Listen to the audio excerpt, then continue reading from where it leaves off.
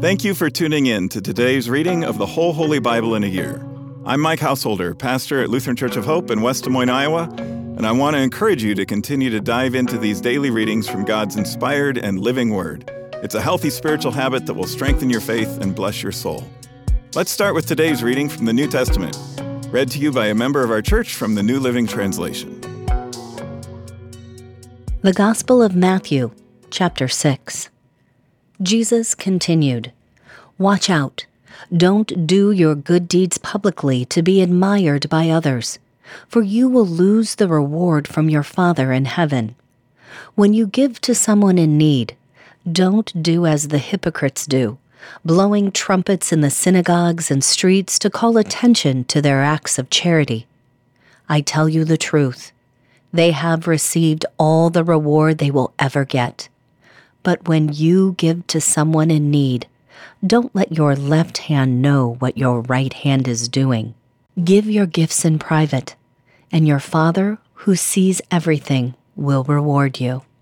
When you pray, don't be like the hypocrites who love to pray publicly on street corners and in the synagogues where everyone can see them. I tell you the truth, that is all the reward they will ever get. But when you pray, go away by yourself, shut the door behind you, and pray to your Father in private. Then your Father, who sees everything, will reward you. When you pray, don't babble on and on as the Gentiles do. They think their prayers are answered merely by repeating their words again and again. Don't be like them, for your Father knows exactly what you need, even before you ask Him. Pray like this: Our Father in heaven, may your name be kept holy. May your kingdom come soon. May your will be done on earth as it is in heaven. Give us today the food we need, and forgive us our sins, as we forgive those who sin against us. And don't let us yield to temptation, but rescue us from the evil one. If you forgive those who sin against you, your heavenly Father will forgive you. But if you refuse to forgive others, your Father will not forgive your sins. And when you fast, don't make it obvious as the hypocrites do, for they try to look miserable and disheveled so people will admire them for their fasting. I tell you the truth, that this is the only reward they will ever get. But when you fast, comb your hair and wash your face.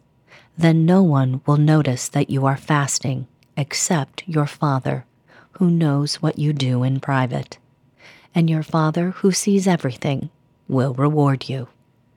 Don't store up treasures here on earth, where moths eat them and rust destroys them, and where thieves break in and steal. Store your treasures in heaven, where moths and rust cannot destroy, and thieves do not break in and steal. Wherever your treasure is, there the desires of your heart will also be. Your eye is like a lamp that provides light for your body. When your eye is healthy, your whole body is filled with light. But when your eye is unhealthy, your whole body is filled with darkness. And if the light you think you have is actually darkness, how deep that darkness is. No one can serve two masters, for you will hate one and love the other. You will be devoted to one and despise the other. You cannot serve God and be enslaved to money. That is why I tell you not to worry about everyday life. Whether you have enough food and drink or enough clothes to wear, isn't life more than food and your body, more than clothing? Look at the birds. They don't plant or harvest or store food in barns, for your heavenly Father feeds them. And aren't you far more valuable to Him than they are? Can all your worries add a single moment to your life? And why worry about your clothing? Look at the lilies of the field and how they grow. They don't work or make their clothing, yet Solomon in all his glory was not dressed as beautifully as they are. And if God cares so wonderfully for wildflowers that are here today and thrown into the fire tomorrow, He will certainly care for you. Why do you have so little faith? So don't worry about these things, saying, "What will we eat? What will we drink? What will we wear?" These things dominate the thoughts of unbelievers, but your heavenly Father already knows all your needs. Seek the kingdom of God above all else, and live righteously, and He will give you everything you need. So don't worry about tomorrow, for tomorrow will bring its own worries. Today's trouble is enough for today. That was our New Testament reading for today. To learn more and better understand these daily Bible readings, join us for Worship at Hope on weekends, where we'll preach on the assigned readings from the previous week, and tune into my weekly podcast, Pastor Mike Drop Live, for a more in-depth discussion of the passages from Scripture that we're reading.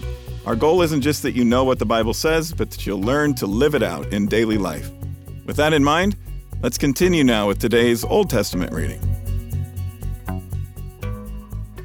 The Lord appeared again to Abraham near the oak grove belonging to Mamre.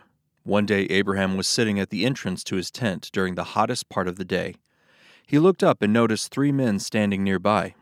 When he saw them, he ran to meet them and welcomed them, bowing low to the ground. "My Lord," he said, "if it pleases you, stop here for a while. Rest in the shade of this tree while water is brought to wash your feet. And since you've honored your servant with this visit, let me prepare some food to refresh you before you continue on your journey." "All right," they said, "do as you have said." So Abraham ran back to the tent and said to Sarah, "Hurry, get 3 large measures of your best flour, knead it into dough, and bake some bread." Then Abraham ran out to the herd and chose a tender calf and gave it to his servant, who quickly prepared it. When the food was ready, Abraham took some yogurt and milk and the roasted meat, and he served it to the men. As they ate, Abram waited on them in the shade of the trees. "Where is Sarah, your wife?" the visitors asked. "She's inside the tent," Abraham replied. Then one of them said, "I will return to you about this time next year, and your wife Sarah will have a son." Sarah was listening to this conversation from the tent. Abraham and Sarah were both very old by this time, and Sarah was long past the age of having children. So she laughed silently to herself and said, "How could a worn-out woman like me enjoy such pleasure, especially when my master, my husband, is also so old?" Then the Lord said to Abraham, "Why did Sarah laugh? Why did she say, 'Can an old woman like me have a baby?' Is anything too hard for the Lord? I will return about this time next year, and Sarah will have a son."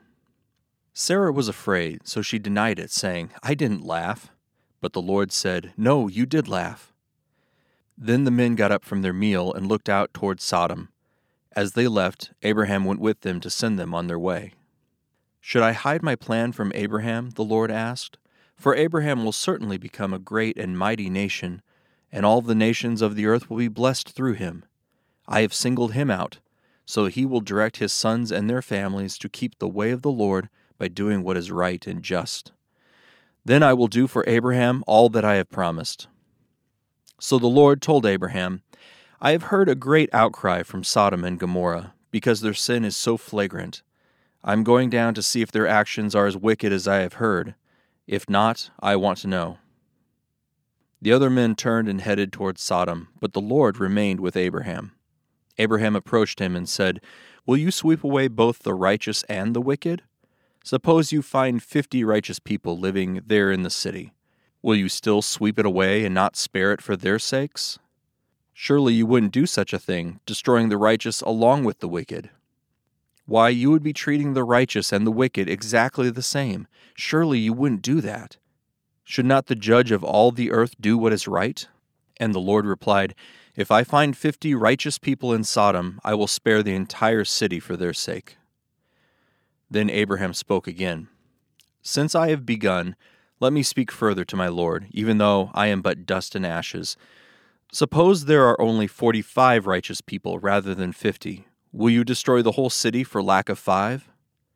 And the Lord said, "I will not destroy if I find 45 righteous people there." Then Abraham pressed his request further. "Suppose there are only 40. And the Lord replied, I will not destroy it for the sake of the 40. Please don't be angry, my lord, Abraham pleaded. Let me speak.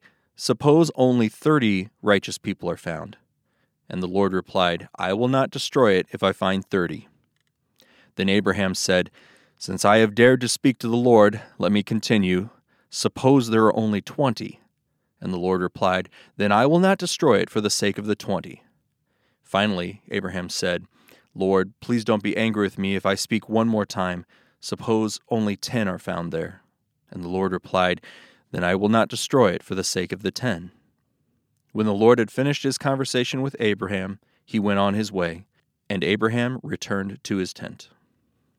That evening, the two angels came to the entrance of the city of Sodom. Lot was sitting there, and when he saw them, he stood up to meet them. Then he welcomed them and bowed with his face to the ground. My lords, he said, come to my home and wash your feet, and be my guests for the night. You may then get up early in the morning and be on your way again. Oh, no, they replied, we'll just spend the night out here in the city square. But Lot insisted, so at last they went home with him. Lot prepared a feast for them, complete with fresh bread made without yeast, and they ate. But before they retired for the night, all the men of Sodom, young and old, came from all over the city and surrounded the house. They shouted to Lot, Where are the men who came to spend the night with you? Bring them out to us so we can have sex with them. So Lot stepped outside to talk to them, shutting the door behind him. Please, my brothers, he begged, don't do such a wicked thing. Look, I have 2 virgin daughters. Let me bring them out to you, and you can do with them as you wish. But please, leave these men alone, for they are my guests and under my protection. Stand back, they shouted. This fellow came to town as an outsider, and now he's acting like our judge. We'll treat you far worse than these other men. And they lunged toward Lot to break down the door. But the 2 angels reached out, pulled Lot into the house, and bolted the door. Then they blinded all the men, young and old, who were at the door of the house, so they gave up trying to get inside. Meanwhile, the angels questioned Lot.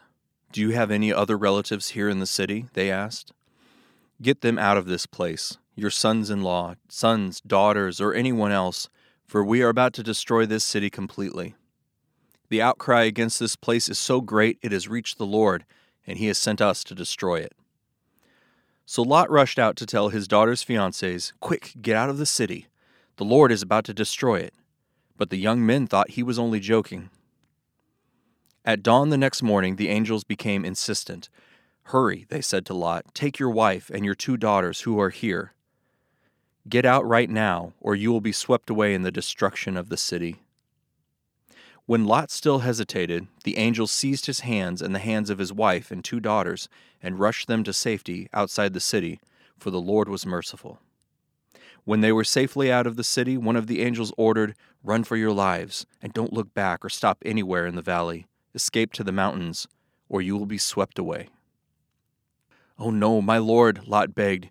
You have been so gracious to me and saved my life, and you have shown such great kindness. But I cannot go to the mountains. Disaster would catch up to me there, and I would soon die. See, there is a small village nearby. Please let me go there instead. Don't you see how small it is? Then my life will be saved. All right, the angel said, I will grant your request. I will not destroy the little village, but hurry, escape to it, for I can do nothing until you arrive there. This explains why that village was known as Zoar, which means little place. Lot reached the village just as the sun was rising over the horizon. Then the Lord rained down fire and burning sulfur from the sky on Sodom and Gomorrah. He utterly destroyed them, along with the other cities and villages of the plain, wiping out all the people and every bit of vegetation. But Lot's wife looked back as she was following behind him, and she turned into a pillar of salt. Abraham got up early that morning and hurried out to the place where he had stood in the Lord's presence. He looked out across the plain towards Sodom and Gomorrah and watched as columns of smoke rose from the cities like smoke from a furnace. But God had listened to Abraham's request and kept Lot safe, removing him from the disaster that engulfed the cities on the plain. Afterward, Lot left Zoar because he was afraid of the people there, and he went to live in a cave in the mountain with his 2 daughters. One day the older daughter said to her sister, There is no man left anywhere in this entire area. so we can't get married like everyone else, and our father will soon be too old to have children. Come, let's get him drunk with wine, and then we will have sex with him. That way we will preserve our family line through our father." So that night they got him drunk with wine, and the older daughter went in and had intercourse with her father. He was unaware of her lying down and getting up again. The next morning the older daughter said to her younger sister, "I had sex with our father last night. Let's get him drunk with wine again tonight, and you can go in and have sex with him. That way we will preserve our family line through our father." So that night they got him drunk with wine again, and the younger daughter went in and had intercourse with him. As before, he was unaware of her lying down or getting up again. As a result, both of Lot's daughters became pregnant by their own father. When the older daughter gave birth to a son, she named him Moab. He became the ancestor of the nation now known as the Moabites. When the younger daughter gave birth to a son, she named him Ben-Ammi. He became the ancestor of the nation now known as the Ammonites. Abraham moved south to the Negev and lived for a while between Kadesh and Shur, and then he moved on to Gerar. While living there as a foreigner, Abraham introduced his wife Sarah by saying, "She's my sister." So King Abimelech of Gerar sent for Sarah and had her brought to him at his palace. But that night God came to Abimelech in a dream and told him, "You are a dead man, for that woman you have taken is already married." But Abimelech had not slept with her yet, so he said, "Lord, will you destroy an innocent nation? Didn't Abraham tell me she is my sister?" And she herself said, "Yes, he is my brother. I acted in complete innocence. My hands are clean." In the dream, God responded, "Yes, I know you are innocent. That's why I kept you from sinning against me, and why I did not let you touch her. Now return the woman to her husband, and he will pray for you, for he is a prophet. Then you will live. But if you don't return her to him, you can be sure that you and all your people will die." Abimelech got up early the next morning and quickly called all his servants together. When he told them what had happened, his men were terrified. Then Abimelech called for Abraham. "What have you done to us?" he demanded. "What crime have I committed that deserves treatment like this, making me and my kingdom guilty of this great sin? No one should ever do what you have done. Whatever possessed you to do such a thing?" Abraham replied, "I thought, this is a godless place. They will want my wife and will kill me to get her. And she really is my sister, for we both have the same father, but different mothers. And I married her. When God called me to leave my father's home and travel from place to place, I told her, 'Do me a favor. Wherever we go, tell the people that I am your brother.' Then Abimelech took some of his sheep and goats, cattle, and male and female servants, and he presented them to Abraham. He also returned his wife Sarah to him. Then Abimelech said, 'Look over my land and choose any place where you would like to live.' And he said to Sarah, 'Look, I am giving your brother 1,000 pieces of silver in the presence of all these witnesses. This is to compensate you for any wrong I may have done to you. This will settle any claim against me, and your reputation is cleared.' Then Abraham prayed to God, and God healed Abimelech, his wife, and his female servants, so they could have children. For the Lord had caused all the women to be infertile because of what had happened to Abraham's wife, Sarah." That concludes today's readings. Thanks again for tuning in and taking this journey with us through the whole Holy Bible in a year. To more easily find this daily Bible reading podcast, hit the subscribe button. On behalf of all our Bible readers and the whole podcast crew here at Hope, I'm Mike Householder. Tune in again tomorrow, and I hope to see you at Hope for worship this weekend.